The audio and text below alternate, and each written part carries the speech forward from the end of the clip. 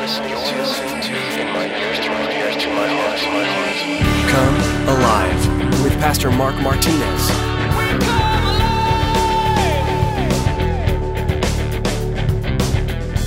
We look for the resources in our own economy outside the resources of God. So we start to do things in our own ability, in our own resources, and we start to look at those things that are outside of ourselves. And maybe it's a decision, a financial decision. You might want a new car or something new, and you're like, well, we have no money. I haven't saved anything. So what we'll do is we'll just put it on the credit card. And, I got a great job, and, if I work enough overtime, but who knows what's going to happen tomorrow.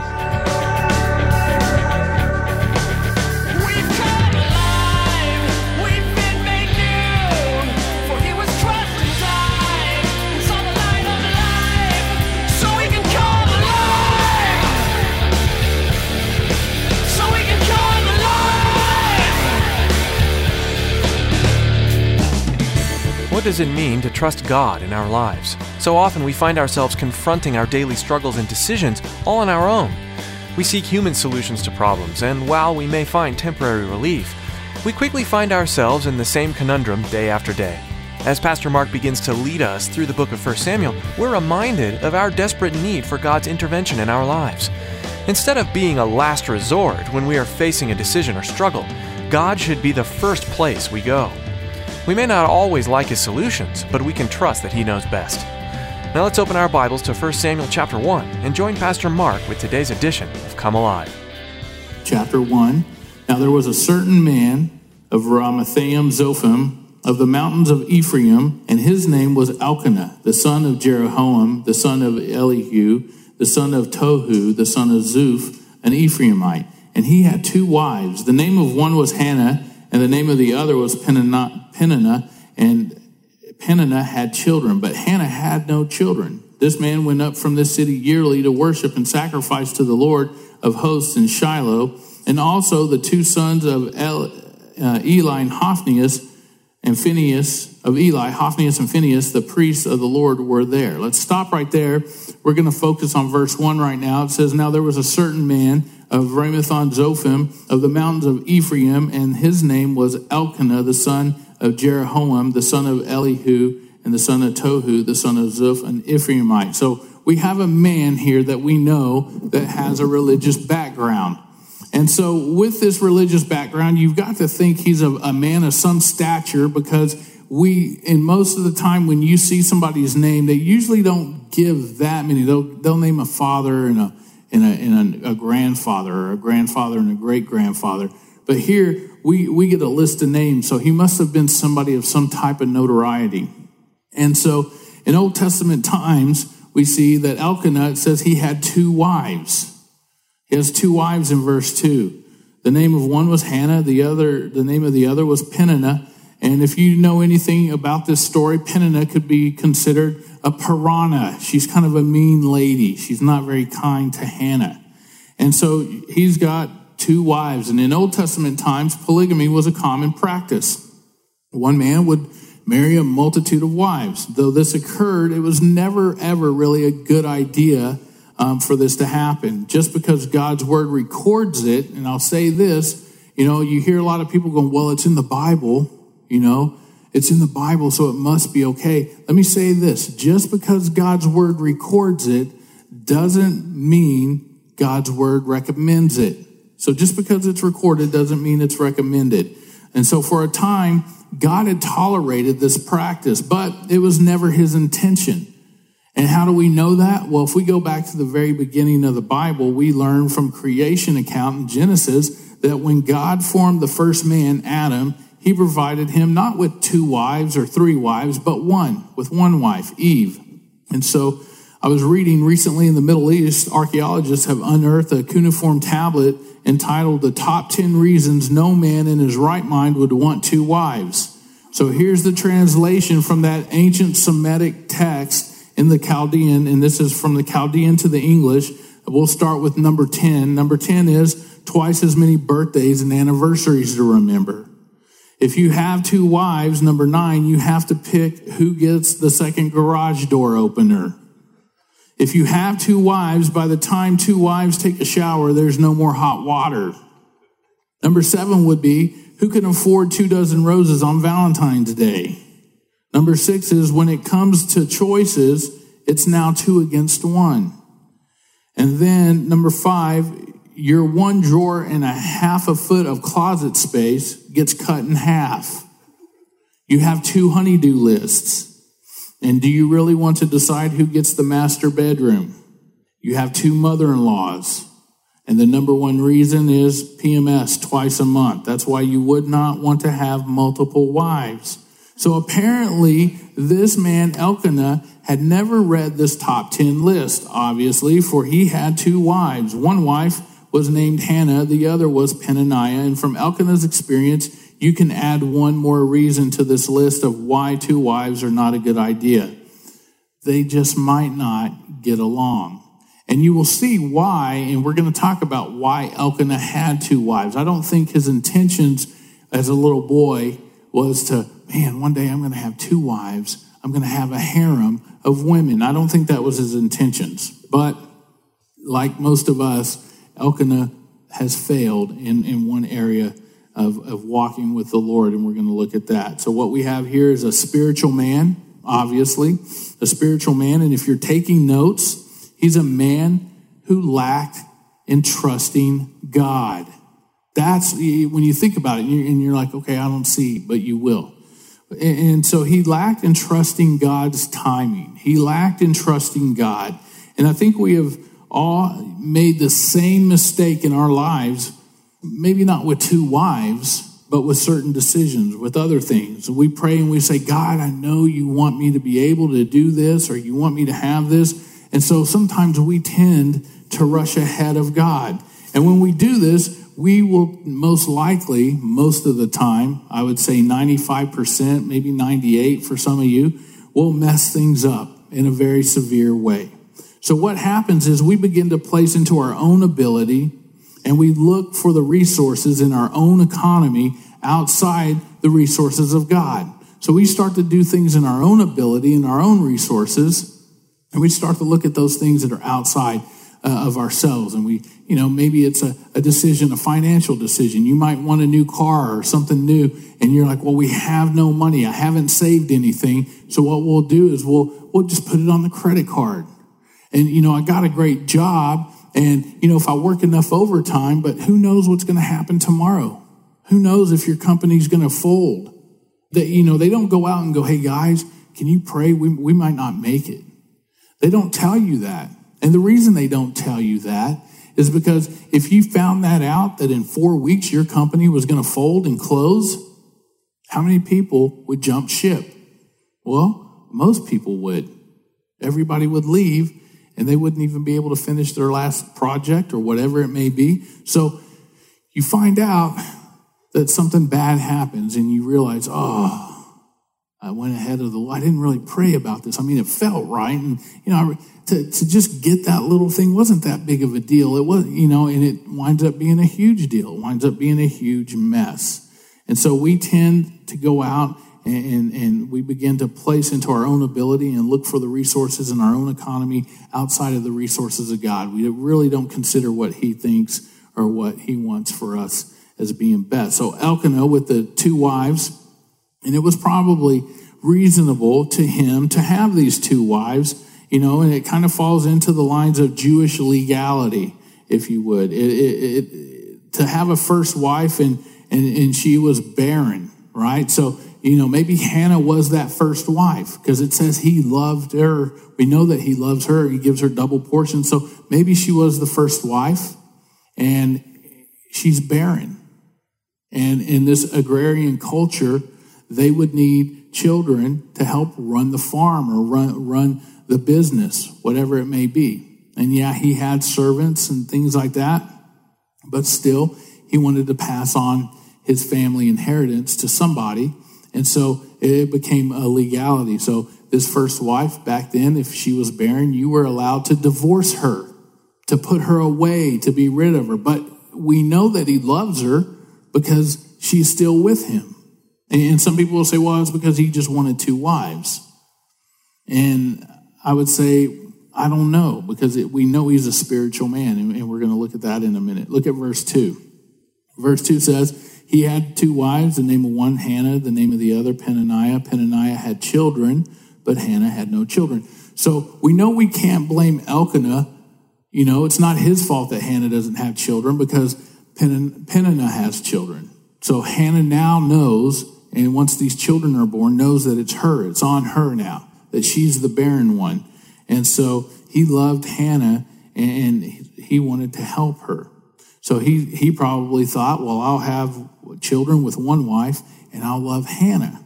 And now that's God's best for Elkanah, is probably what he's thinking, right? You might be thinking that. But is it God's best for Elkanah? It's not.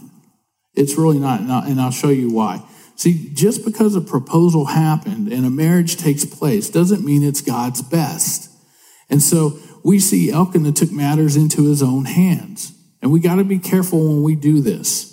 In ancient times, barrenness was the heaviest burden a woman could bear. And since children are considered, a blessing from the Lord, the inability to have children was unfairly viewed as a divine curse.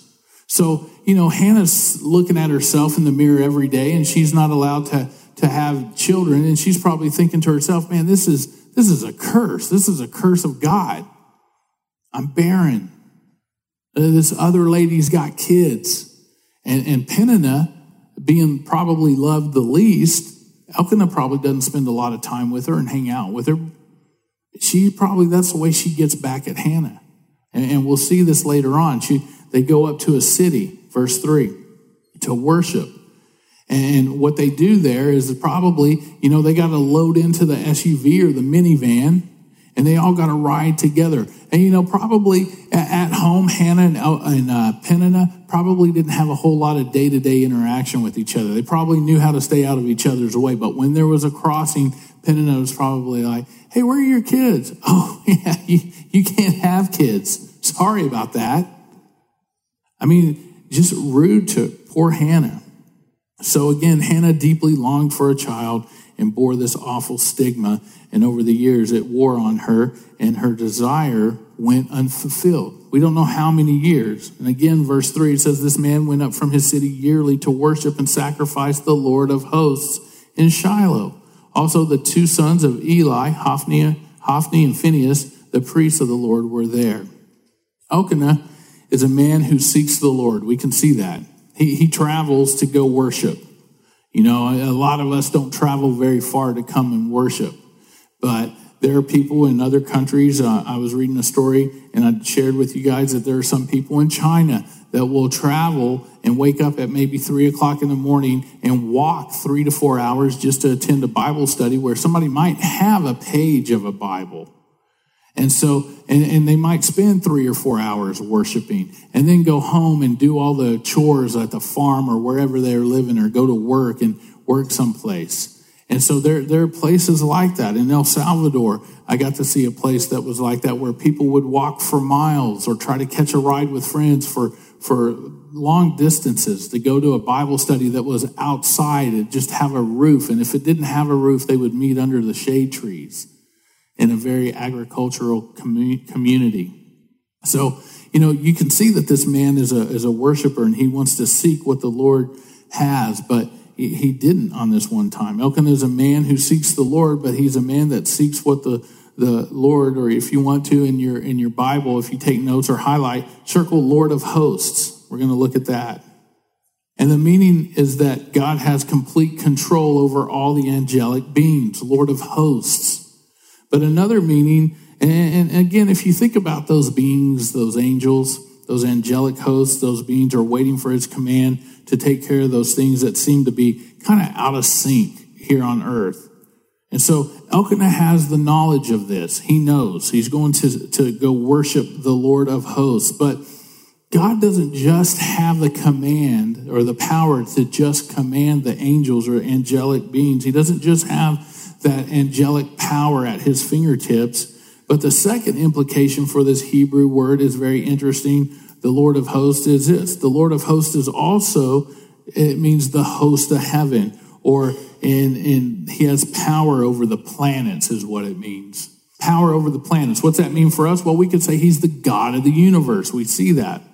And who has power over every angelic being. And you might be saying, well, you mean to tell me, Mark, what you're saying right now, you mean to tell me he can't trust, the Lord and his perfect timing? If he knows this, why doesn't he trust? And, well, I don't know. You and I can learn a lesson here that we need to allow God to deliver certain things in our lives, and God determines what he will deliver, whether it be a perfect child, that perfect gift, that perfect spouse, that perfect job, that perfect whatever. He will allow that perfect child for this perfect couple. God can do that, but Elkanah did not trust in God's timing, in God's perfect timing. And so what happens, we come here on Sundays and Saturdays, and the question I have for us is, do we really realize who we worship? This is 2012. As Randy said, a new year, a new beginning, the first day of the week. Every day is a new beginning. You open your eyes, and we're going to do communion, and some of the songs, are we going to stand in awe of God? Are we going to stand and sit there and be like, Lord, I'm in awe of you, or just be like, oh man, I got too many things to do. I made a mess of my life, so I got to deal with all of that stuff. And no, you do need to deal with it, but that's not your first focus. This morning we had a person in our leadership meeting saying, there was all these things, and quiet time got away from me, and blah, blah. And as I got back with the Lord and really started reading and praying and seeking what God wants, it's different now. I can handle life. And that's the great thing, is that you can, and even walking in, we said, hey, dude, we can see a little bit of difference in your demeanor, the way the way you walk and talk and hang out. You're just different. And it wasn't like he was glowing, but he kind of was. And it was a great thing to see that, just by knowing what God's heart is, and that's what it is. It's just knowing what is God's heart. Lord, what is your heart in this situation? Now, does he care whether you eat at Burger King or McDonald's? Some would say, well, he cares if you eat at Chick-fil-A. But, for those of you who don't know, it's a Christian company. But, does he really? Does he care whether your football team wins or loses? Does he really care in those things? Probably not. Probably not. But what he cares about is your day-to-day decisions that affect the way people see you and the way you live out your life. And if you make a decision without consulting God, and it becomes a heavy burden for you that you can no longer lift, carry, or handle, then are you really glorifying God in that? And so we're going to look at what that means when we do that. So Elkanah has knowledge of this, and we have knowledge of it. So do we come here? Do we really realize who we worship? The God who has an angelic host to bid his every will? And, you might say, well, I know I'm supposed to wait on the Lord, but waiting's hard. Waiting's hard. I don't have patience. It is. I'll tell you, it is hard. Especially when the due date is here and you're still waiting on this side of the line and you're like, it didn't come. It didn't come. God must not care. No. Church, he cares. It's just in his timing. He's in control of that. And, well, I got a fine. Is that what God wants me to do, is to pay that money? Maybe if it teaches you a lesson. Maybe that's the slap on the hand or the bottom that you need to say, hey, you know what? Don't jump ahead of God anymore, to get you to realize that he's in control. Well, how does God do this? Why would he let me do this? And I would have to say, really? You would ask that question, knowing that you can choose, you have free will? He will. I let my son choose to do certain things and let him learn those lessons. Again, it goes back. How do you know what hot is without being burned? How do you know? And it's like it's the dumb kid that keeps burning his hand and sticking his hand in the fire. Oh, that hurts. I got blisters. When they go away, I'm going to try it again. You would probably say, man, that kid's got problems. Somebody needs to teach him this isn't the right thing. And sometimes some of us as his kids, We do that. We stand in the fire and go, man, what's that? You smell something burning? I don't know why it hurts so bad. Or why I got these blisters all over me. Anybody know what that is? And it's like, man, you're standing in the fire. Step away from the flames and you won't get hurt. Don't even get near it. And some of us, it takes a little more. And others, one lesson. And then others of us, we get so scared we don't try anything. But see, when you refuse the weight like Elkanah, you start to tap into your own resources. We start to tap into our own thinking we know. You know, I used to know a guy, and I bump into people like this all the time. Man, they think they know, and they come up and they'll sit there and see something taking place, and they'll tell you that they see, and you're like, you're looking at it, and you're so prideful, you're still saying that it's not true, that this thing is happening right here in front of us, and you don't think it's going to work? I mean, really? But some people are like that. They tap into their own resources, into their own thoughts. And the next thing you know, pressure begins to mount. Pain begins to pile up. And all of a sudden there's this hurt. If you'll turn with me to 1 Peter. In the New Testament, we're going to look there and see what this says to us and how this applies to Elkanah. 1 Peter, and we're going to be in chapter 5. So once you get to 1 Peter, turn to chapter 5. If you have a highlighter, a pen, a pencil, something, circle these verses. 1 Peter chapter 5, verses 6. And it says, therefore, in verse 6, chapter 5 of 1 Peter, therefore humble yourselves under the mighty hand of God, that he may exalt you in due time, casting all your care upon him, for he cares for you. Look at that again. Therefore, humble yourselves under the mighty hand of God, that he may exalt you in due time, casting all your care upon him, for he cares for you. The context of the first half of that is that God is greater than you are. If you need a real simple translation, God is greater than you are. You are not greater than him. And if you acknowledge that he is greater than you are, and he's mighty, then you acknowledge that you are not.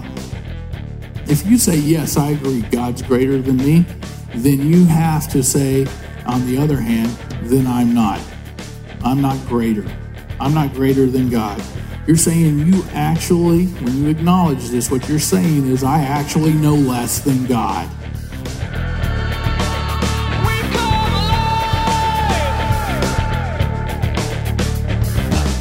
The people we meet in the book of 1 Samuel are quite the characters. We meet a woman who gave her only child to God and a boy who heard and answered the call of the Lord. We also find a frightened king and a brave shepherd boy, both of whom would lead the people of Israel. Through each of these people and circumstances, we discover God's hand at work in powerful ways. We are so glad you tuned in today to Come Alive. Be sure to subscribe to our podcast on Google Play or iTunes to keep up to date with the latest from Come Alive and the church behind it. Calvary Chapel Katy is led by Pastor Mark Martinez and a staff of Jesus-loving, friendly people who do all we can to spread the good news of the gospel to all who walk through our doors. If you're in the Katy area, Tracy has an invitation for you. We'd absolutely love to have you join us here at Calvary Chapel Katy for our Sunday morning service. We're now meeting at Wood Creek Elementary School, located at 1155 Wood Creek Bend Lane. It's exciting to be in a new space, and we hope you're able to come worship the Savior and study the Bible with us, filling our new home with praise and prayer. Give us a call for more information and directions, and we look forward to seeing you soon. Our phone number is 281-391-5503. That's 281-391-5503. Thanks for listening today to Come Alive.